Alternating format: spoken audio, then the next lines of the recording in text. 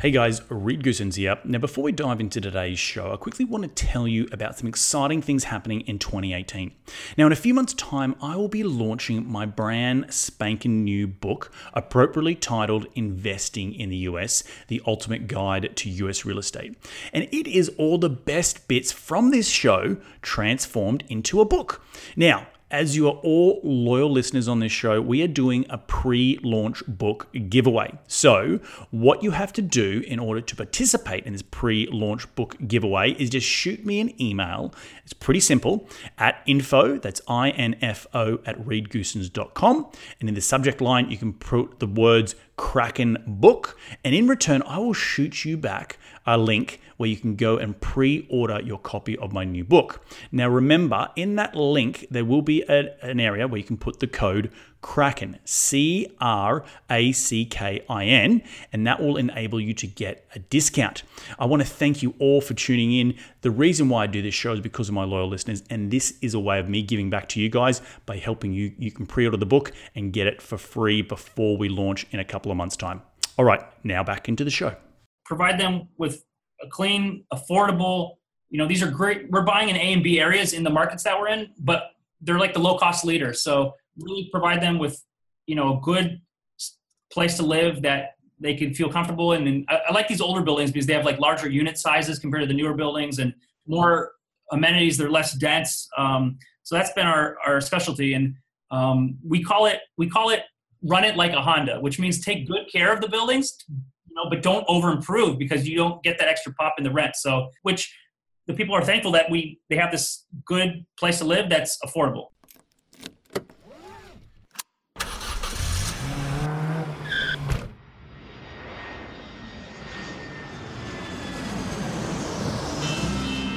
Welcome to Investing in the US, an Aussie's Guide to US Real Estate, a podcast for international investors and real estate entrepreneurs looking to break into the US market.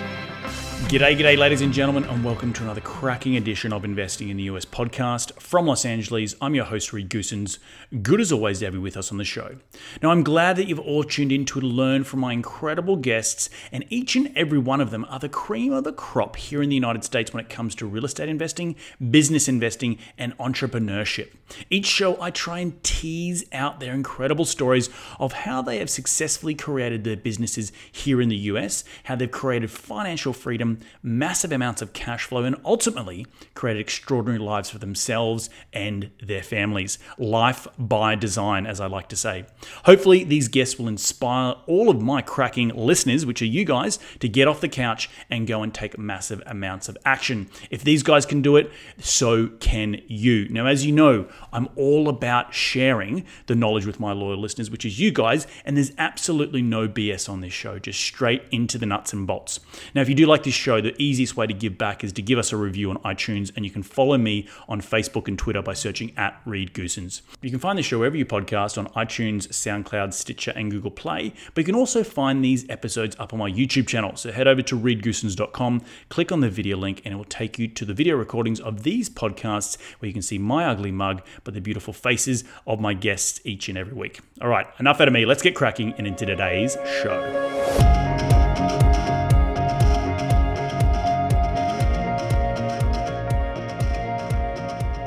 Today on the show, I have the pleasure of speaking with Keith Wasserman. Keith is the founder of Gelt Incorporated, and in 2008, he started his company, and in just 10 short years, he's grown it to over $1 billion in assets, mainly in multifamily, mobile home park infrastructure and assets. Really impressive that he's grown it to $1 billion in 10 years. He's also started Happy Homes Community, Demuso, Gelt VC, and Gelt Foundation, a non-profit that helps renters avoid eviction during unexpected financial troubles. I'm really pumped and excited to have him on the show to share his incredible experience and obviously his journey. But enough out of me. Let's get him out here. G'day, Keith. Welcome to the show. How you doing today, mate? I'm doing great. Thanks for having me, Reed. I'm excited to be on here. Well, mate, I'm excited to have you on here. When I met you a few weeks ago, probably a few months ago now, at the Rod Khleif show, I was blown away. I saw this, relatively young guy on stage. I think he had some Etnies shoes on, and all of a sudden I hear that you have $1 billion in assets. That's incredible. I was like, I have to talk to this guy. So I know you're going to provide some absolutely cracking insight into your journey. But before we do get into that, can you rewind the clock and tell us how you made your first ever dollar as a kid? Yeah. So I've always been very entrepreneurial, and in my household, we didn't really talk about, movies and sports, and we were always talking about business. And, my parents really helped me when I was, I think, 8 years old. We went to Costco and we bought boxes of candy bars, and then I would go to the park and sell them one by one to, all the children. And that was my first experience about learning to make money on the buy something wholesale, and then, sell retail. And I took that experience, and when I was 13, I had my bar mitzvah. I started investing all my bar mitzvah money and really learning to, invest for the future. When I was 16, I bought 100 leather jackets. My dad gave me a loan for $1,000, and one of my dad's friends that was in the clothing business taught me the skills of how to negotiate and how to not be afraid to ask, for what I wanted to pay for these things. And we negotiated, and I bought them for only $10 a piece. They were leather jackets that retailed for over $300. And the reason I got them so cheap is they were all IRs, irregulars, meaning they had some little blemishes or little stuff that if you look closely, maybe you would see. But, I bought them for $10 and I sold them for around $80 to $100. And, it was so much fun. Even though my whole car smelled like a leather jacket, it wasn't easy, bringing girls, on dates with a car full of leather jackets. But I would sell them to all the students and their parents and the janitors and the teachers. And, it just taught me how to negotiate and make money on the buy. You fast forward to when I was 18 and starting college, I learned about eBay. This was 2003. And I sold a family friend's item. It was like a used horse saddle that they gave me, and they said, go sell this on eBay. And I said, okay. I didn't know what eBay was. I looked into it, and it was awesome. It was an auction where we started the bidding low and let it bid up. And I couldn't believe how much this used horse saddle went for, like $150, $200 when it was something laying in their garage. So I started selling my own items on eBay, then started buying items, in downtown LA, and I went to auctions, and then I built a whole business on eBay. We sold around 200,000 items all through my 4 years in college. Wow. I would go to China and buy containers of clothing and electronics and DVDs and all kinds of general merchandise. And all through college, I ran a business. We had a warehouse in the San Fernando Valley here in Los Angeles, around 5,000 square feet. We had 13 employees. And I outgrew my parents' house. We had no room to put anything anymore. So I got kicked out, which is a good thing, and started paying real rent and scaled that business. And I graduated from USC, University of Southern California, in 2007. Got my broker's license in 2008 for real estate. Didn't know what I wanted to do in the space, but really wanted to learn more. My parents, my dad's an attorney, but had some real estate investments, and I knew that he always told me, don't be an attorney, even though he's a successful attorney. Because there's only a certain amount of hours in the day you could bill, and he's made probably more money in real estate than in his law firm. So wow. I started small, and I bought a little four-unit building in Bakersfield, California, which is an hour and a half to 2 hours north of LA. Depends on how fast you drive. And then we got it with an FHA loan. So my partner, who's my cousin, was an independent consultant, and claimed he could live in one of the units and put it all in his name, the utilities, just whatever we needed to do to get into the game, and put only 3% down, or whatever it was, 2.5 to 3, I forget. $150,000 purchase. So we put only $4 or $5 grand down. We got a cash advance on our credit card of $10,000 at that time. You could do that. And then we borrowed $5,000 from a friend, and that's what bought us our first 4-unit building. And then we bought another 4-unit building. I put the down payment. My cousin got on the loan.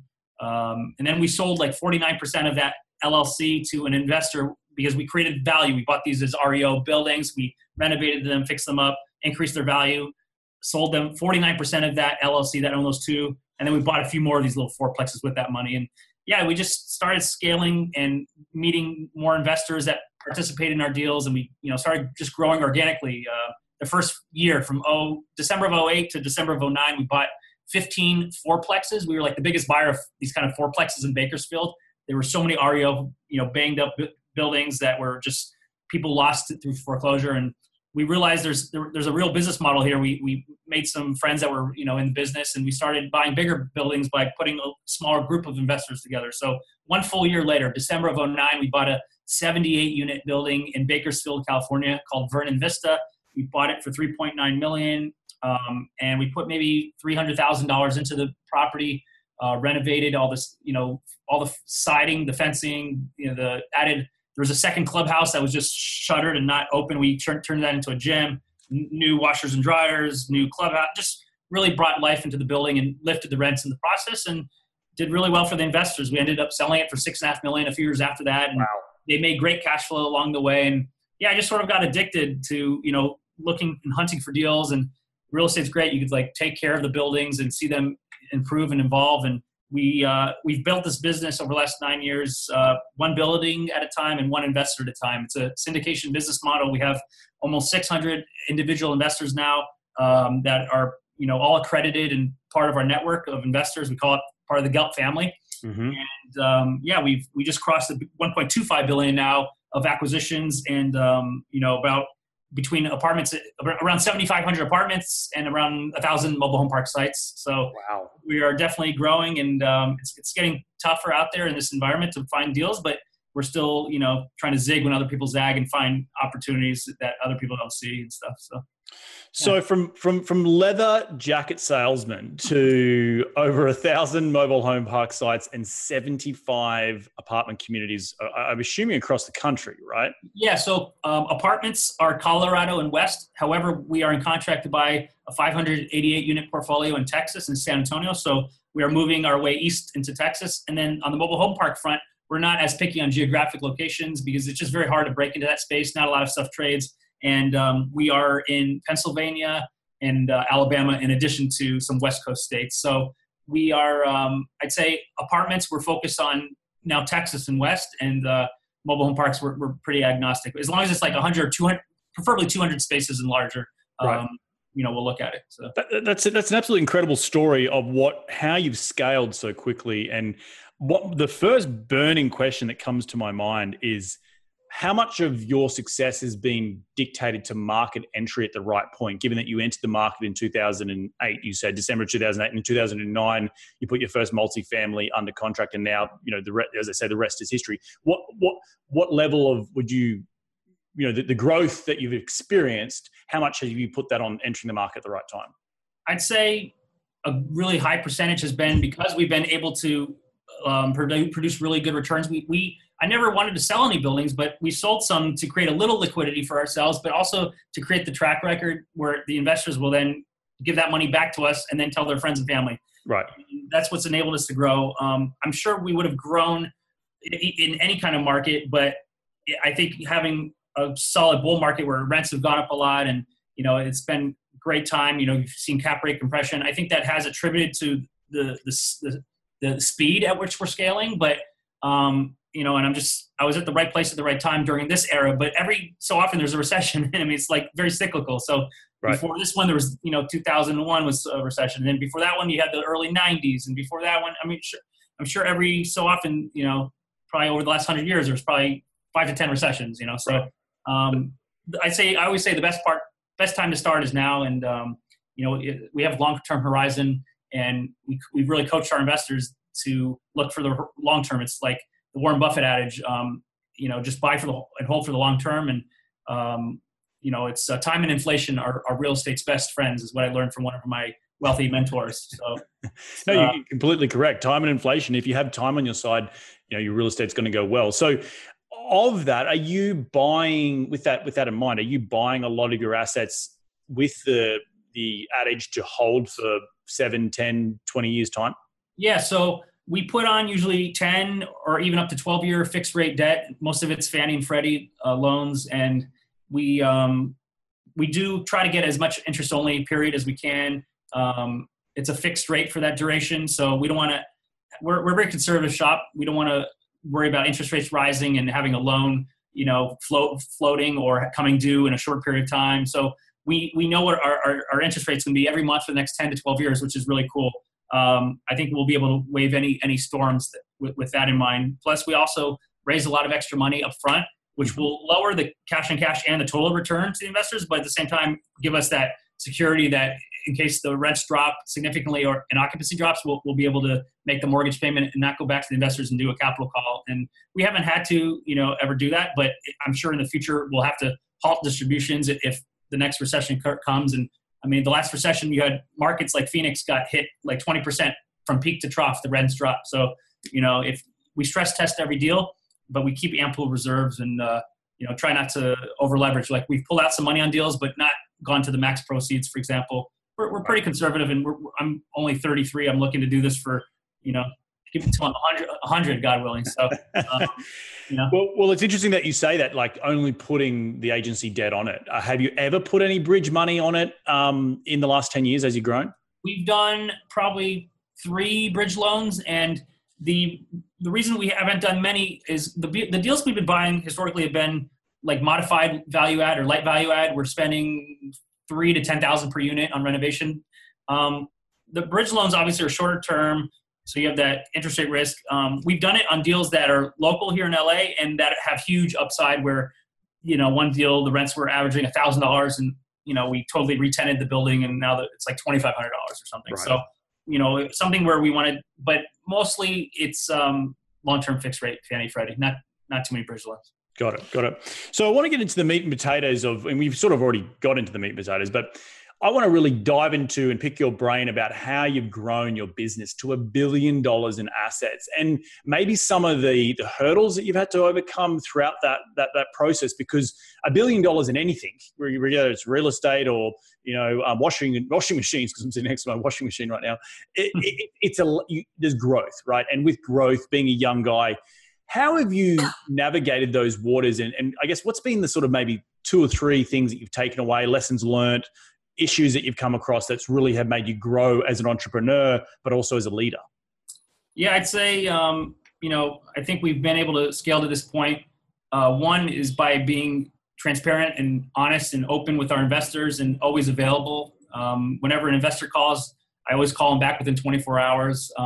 Whether I'm here or on vacation, they're the golden geese. Without investors, we wouldn't have the golden eggs. We wouldn't have a portfolio. We wouldn't have, same thing as like tenants. I say without residents, we wouldn't have, buildings that produce cash flow. So those are all very important ingredients to our success. I'd say other important ingredients are having the right team, having people that are dedicated and smart and intelligent and make good decisions and learn from their mistakes. And we try to empower all of our staff here and all the property management companies we work with and really sort of partner with them to make them feel, as our partner in these, deals. I'd say having, but the most important things like having good partners and that have the same principles and same values and are aligned with the same interest and have the same vision. I think that's really important too. So there's a lot of things that create the success, I think. So have you created your business around any values or any sort of mantra that has helped you, obviously empowering employees is really important, but do you have sort of maybe 1 or 2 or 3 sort of key notes that you sort of, we are here to serve or, enrich people's lives or whatever it might be that you run your day, your business off from day to day?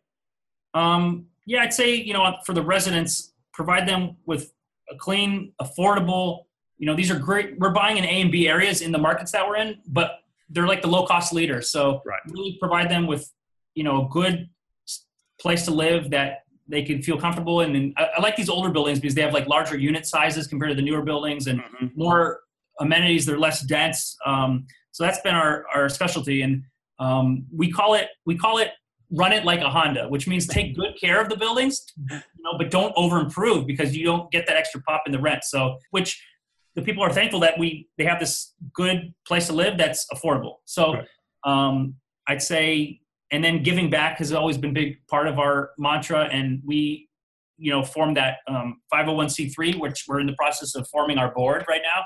And my partner and I, Damien, we're covering all the costs. So we're spending around, for the full-time staff, and it's only 1 full-time employee, and then a couple part-time plus some interns, and like $125,000 a year we're spending every year.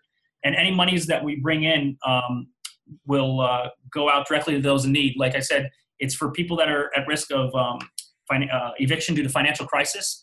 And we've already given 33 grants. And the secret sauce we have is we have relationships with a lot of different management companies and self-managers, and they help identify residents in their portfolio that they want to keep, that have been there at least 9 months, that have been responsible renters, but have fallen upon a hardship financially. And we've had some great stories, and we're trying to elevate the level of, like, you know, the landlord's always seen as like the bad landlord that keeps raising rents, but I want to elevate our image, and we're creating like a association of responsible landlords that will have this program on the properties.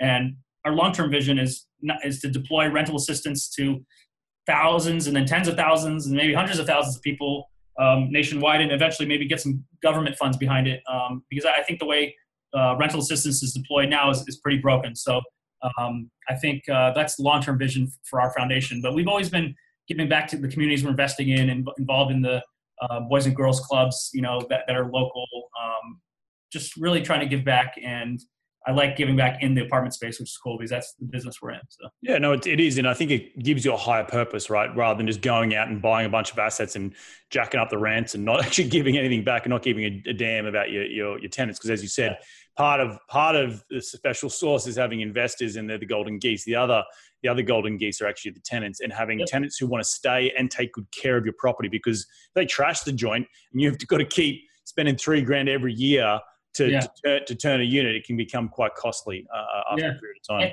And the foundation's been a win-win, because it's a win-win-win. It's a win for the landlord, obviously, because it'll prevent an eviction or a skip. It'll prevent, you know, the repair and maintenance to the unit, you know, the turnover and any downtime the unit will have. I mean, it could be $10,000 plus, you know, which it's invaluable, and it's a win for society, because we believe some of these cases, a lot of the people could have been homeless. Some of them already were planning to go to like a homeless station, and we've helped a lot of veterans, and, you know, just it's pretty cool. Like that's awesome. That's awesome. And are you going out and actively raising, like doing foundation dinners and stuff like that, and speeches and events to raise capital for it? Yes. So far, we've raised money from people we do business with. So any of the brokers, we try to get them to contribute, you know, depends on the size of the deal, $5,000, $10,000 or more. And then like some of the mortgage brokers and the insurance people we do business with, and some of our investors. And but long-term, we're looking to eventually get some family foundations involved. And then at the city levels, you know, try to get some, you know, federal dollars in and stuff. But for now, just grassroots movement, you know. And that's different to the Happy Home communities, correct? It's that's just the mobile home park.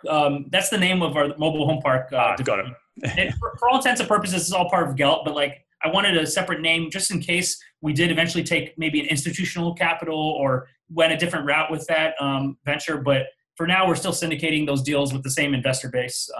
But we call it, that's just the name we call it. Nice. I want to get in.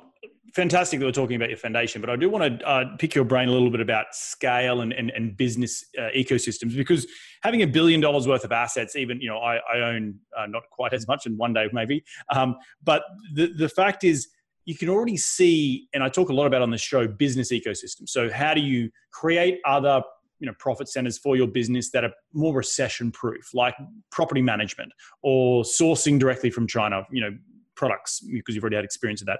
What have you brought in-house? And I heard you mention that you're still partnering with third-party property managers. Is that across your portfolio? And do you ever see it coming in-house to create more business ecosystems to keep the lights on?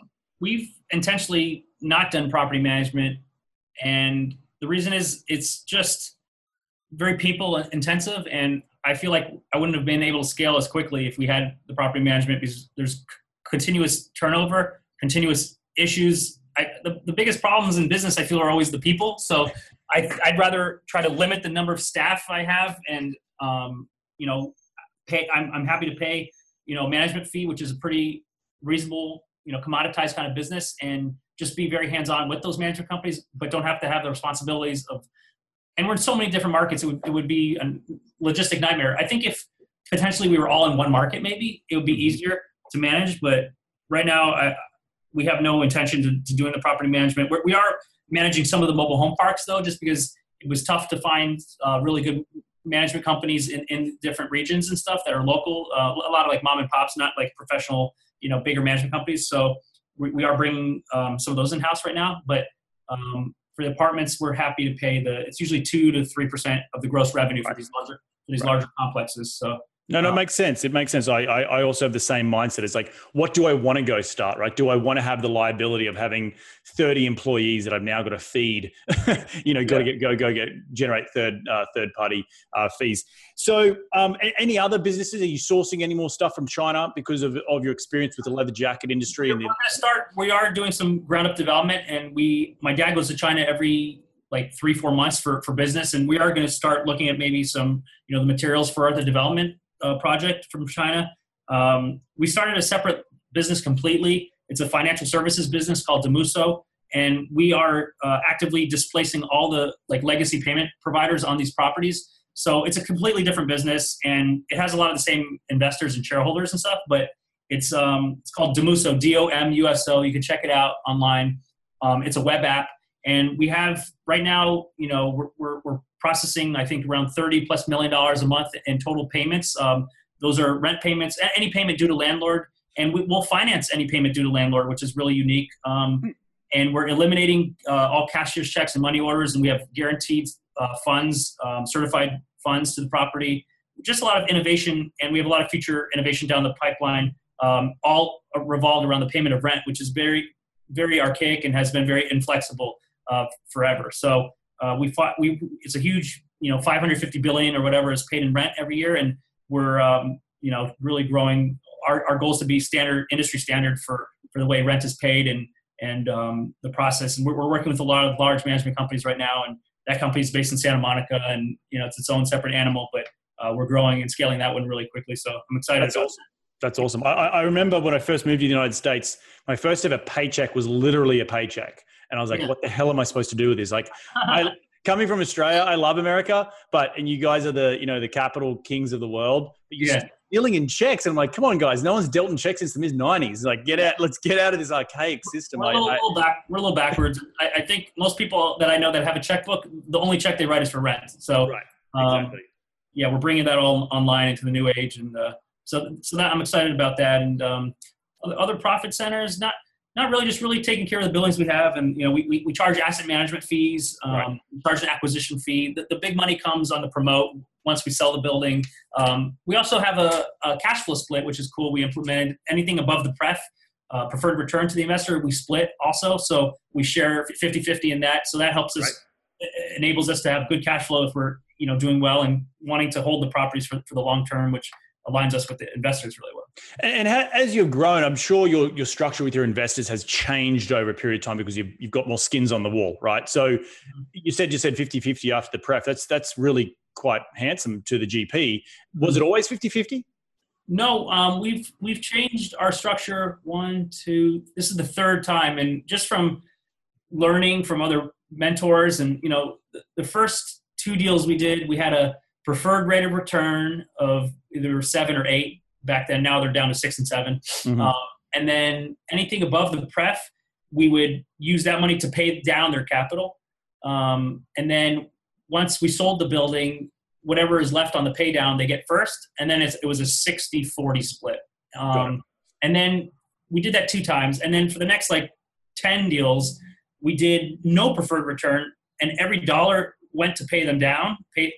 So after, let's say, 5 years, they got maybe, if it averaged 10%, so 50% of their money back.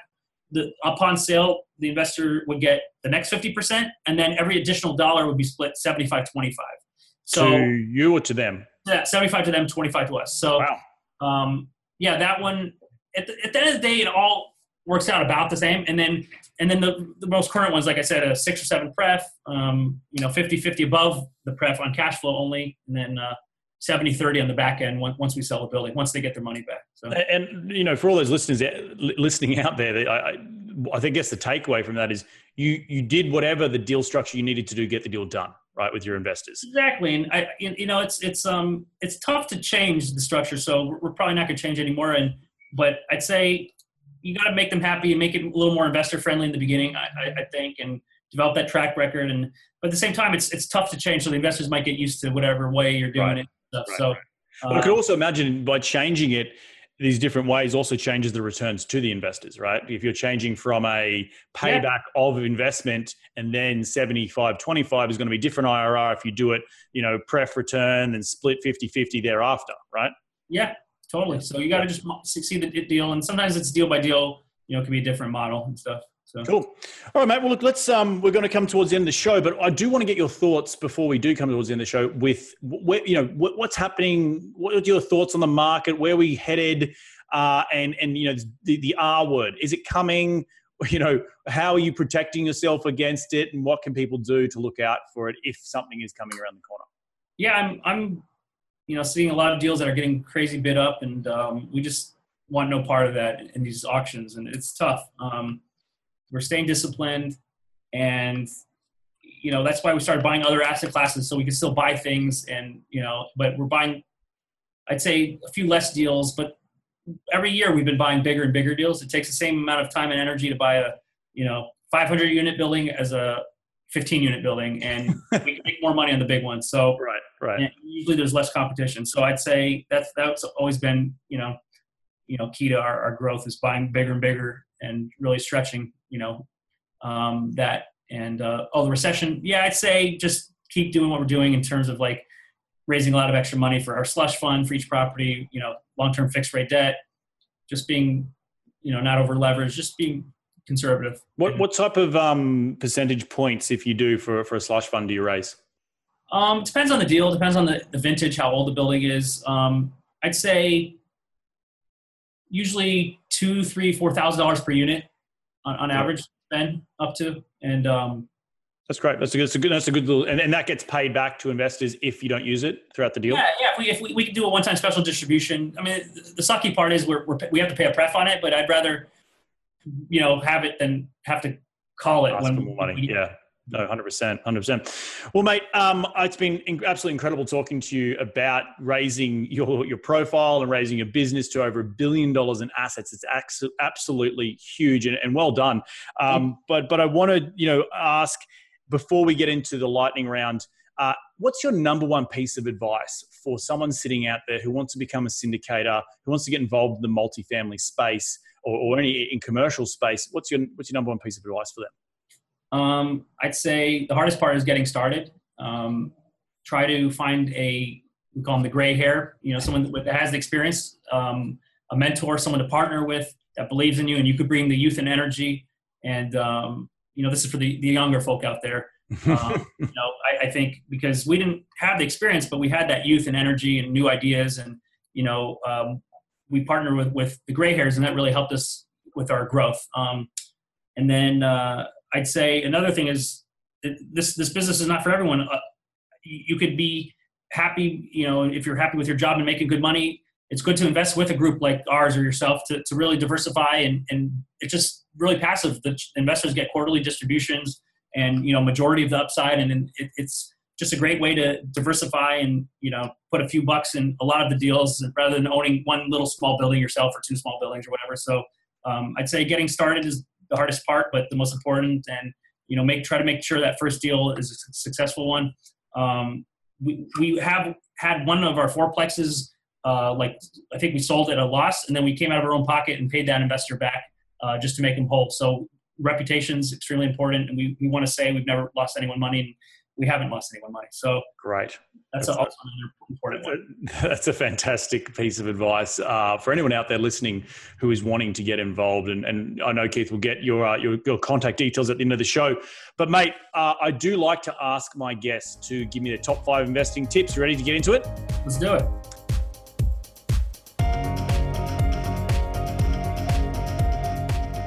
Mate, what is the daily habit you practice to keep on track towards your goals? Daily habit, I'd say I usually, when I get in, I walk around the office and just talk to everyone, see what everyone's up to, make sure we're advancing the ball down the field and making progress. I also have a task list with the most pressing important ones at the top, and I review that every day. And then just getting back to people in a timely manner, I'd say just to continue to grow our business. When I started, we were doing everything. Now we're compartmentalized. I'm really focused on being the chairman and really seeing the vision and direction our company's going. And overseeing, the personnel and not as focused on the individual acquisitions or, just really big picture thinking. And we have a great team that could implement our strategy. That's I think that's incredible. Do you use any particular, are you a note taker or you're a digital type of guy that takes to-do lists down? All digital to-do lists. We use Slack in the office. So we have around 18, 19 employees. We're all on Slack communicating with each other, which is great. For our investors, we use IMS, which has been great for reporting to all the investors, and it's all brought us online and reduced the amount of time that our accountants used to cut 1,000 checks a quarter. Now it's very few people are on check. It's all ACH and much easier for them, and the investors could get their K1s and all the reports online. And so that's been really integral. And yeah, we're always looking at new technologies to implement and stuff. Awesome. Who's been the most influential person in your career to date? Most influential, I'd say it's a tie between my dad and my wife, I'd say. So without my dad, I wouldn't have that entrepreneurial spirit and fire. And without his support, I wouldn't be able to get to where I was, because as a 24-year-old when I started, I didn't have the financial statement to get on these loans. And he really believed in me. He put a few bucks in our early deals and just helped us grow with his network and his resources. And I love him for that. And he's been always a role model, a mentor. And then my wife, because she's pushed me ever since day one. When I met her, I had one fourplex, or not even, maybe. And, she has always pushed me to be a better person and to really, help me on some of these big decisions. I talk through things with her and stuff. And then also my cousin and business partner, Damien, has been made some great decisions along the path. And his father also helped us really learn how to handle all the construction on the projects and oversee the different capital, projects. So it's been a lot of people, but I'd say Damien, my dad, and my wife, like the three of us. Nice, man. Awesome stuff. If they're listening, he's your Keith's most influential person in his career to date. What is the most influential tool and the tool in your business that helps move that, ball down the field, whether it be physical, a hardware, or a software that you use? I say personal relationships. So, over any hardware and software, just being in person, taking the brokers to lunch, meeting other sellers, just being in the business. People know we're active. I want to be in top of mind, top of sight, kind of thing. And just pounding the pavement, I'd say. Awesome. Awesome stuff. What's been the biggest failure in your career to date? What did you learn from that failure? Biggest failure, probably maybe in the way beginning, not having partners that are aligned with you and have the same vision could be one. Partnership is like a marriage, and you really have to spend a lot of time and know, who you're partnering with. And we learned a great deal from one of our earlier partners, but just wasn't a good mesh. We're butting heads a lot, and but we wish them well, and they're doing really well and stuff, which is great. Another thing, failure. I mean, financially, we lost money on one deal, but we came out of our pocket to pay that person. Other failures, I'd say communication, maybe around the office. That's always where things get lost in translation. Always. So if you have an issue with someone, go directly to them instead of to someone else. It just festers and makes it worse. So just open, direct communication with people is most important. I'm going to throw in another question before that, my last question, because I'm very intrigued by the fact that you've grown to 18, 19, 20 employees. Has the infrastructure in your business and your leadership changed at all? Going from nothing, from you and your cousin and your dad, and it sounds like your wife, to 19 employees. I'm sure there's been growing pains in that. Do you want to just talk briefly to that? A lot of growing pains. We started, my cousin and I, out of my parents' library. We were working. My cousin lived above the garage and lived in my bedroom at home. So we all, I was saving a lot of money living at home. And then we moved into a small office that was me, my cousin, and another younger gentleman. And then, we just, the last 2-3 years have been some growing pains just because we've scaled so quickly in terms of headcount. We have like 5 people in accounting, and we have, 2 people now in acquisitions, and 2 people in asset management, and, just a COO, a CFO, some intern. We have 6 interns now, two like every day they rotate. And yeah, just having, our CFO plays like an HR role, which we never really had before. I sort of ran the company. It's still like a family vibe and family run, and but got to have some procedures and process in place. But it's been great. We have like a corporate retreat coming up Monday through Thursday, which I'm really excited about, with some team building stuff. And that's our second corporate retreat. So we're doing that every year now. Just really. That's awesome.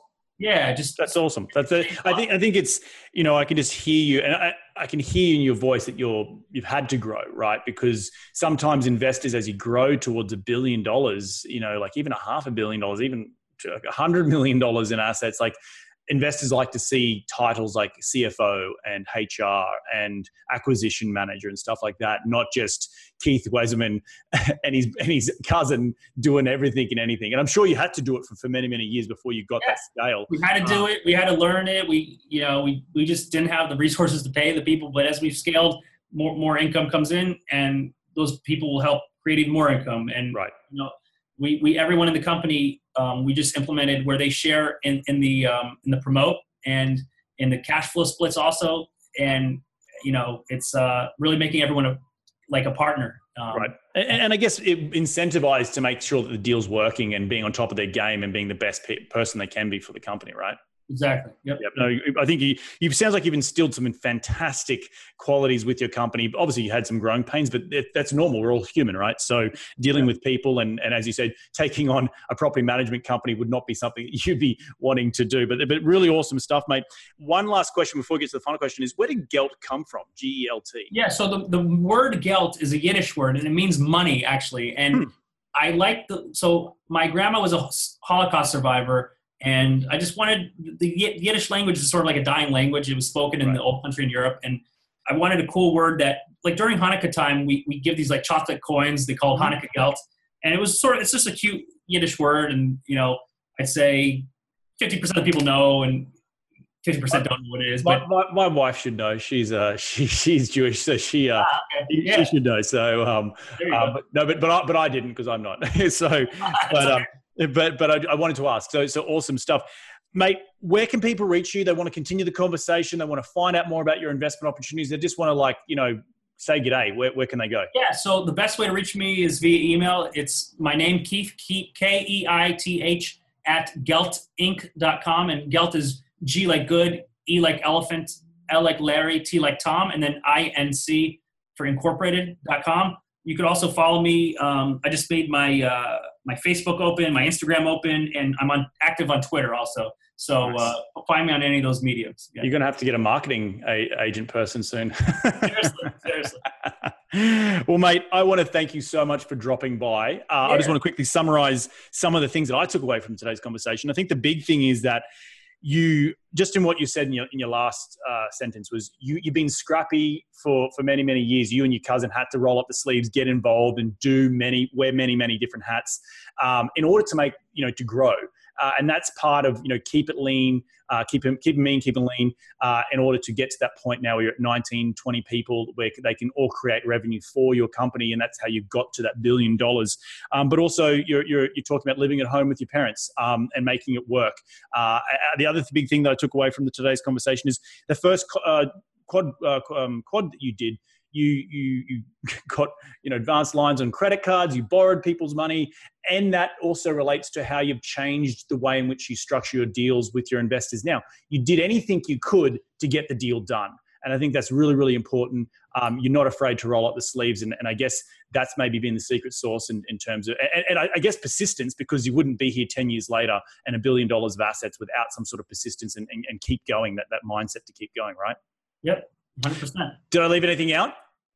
No, I think that's it. And I appreciate you having me on the show. And let's, if anyone wants to contact me with any questions or concerns or whatever, I'm available. And this was awesome. Really, thank you. Well, thank you so much, Keith, for dropping by. Enjoy the rest of your week, and we'll catch up soon. Thank you. Well, there you have it. Another great episode jam-packed with some incredible investing advice and actionable steps. Remember, if you do want to hit up Keith, jump over to my website at reedgoosens.com, click on the podcast. All the links on today's show will be in the show notes. Make sure you reach out to Keith, pick his brain because he's an absolutely incredible guy. Now, thank you. I want to thank all my loyal listeners for taking some time out of their day to tune in, to continue to grow their financial IQ, because that's what we're all about on this show. And we're going to do this all again next week. So take care, be safe, and remember, happy investing.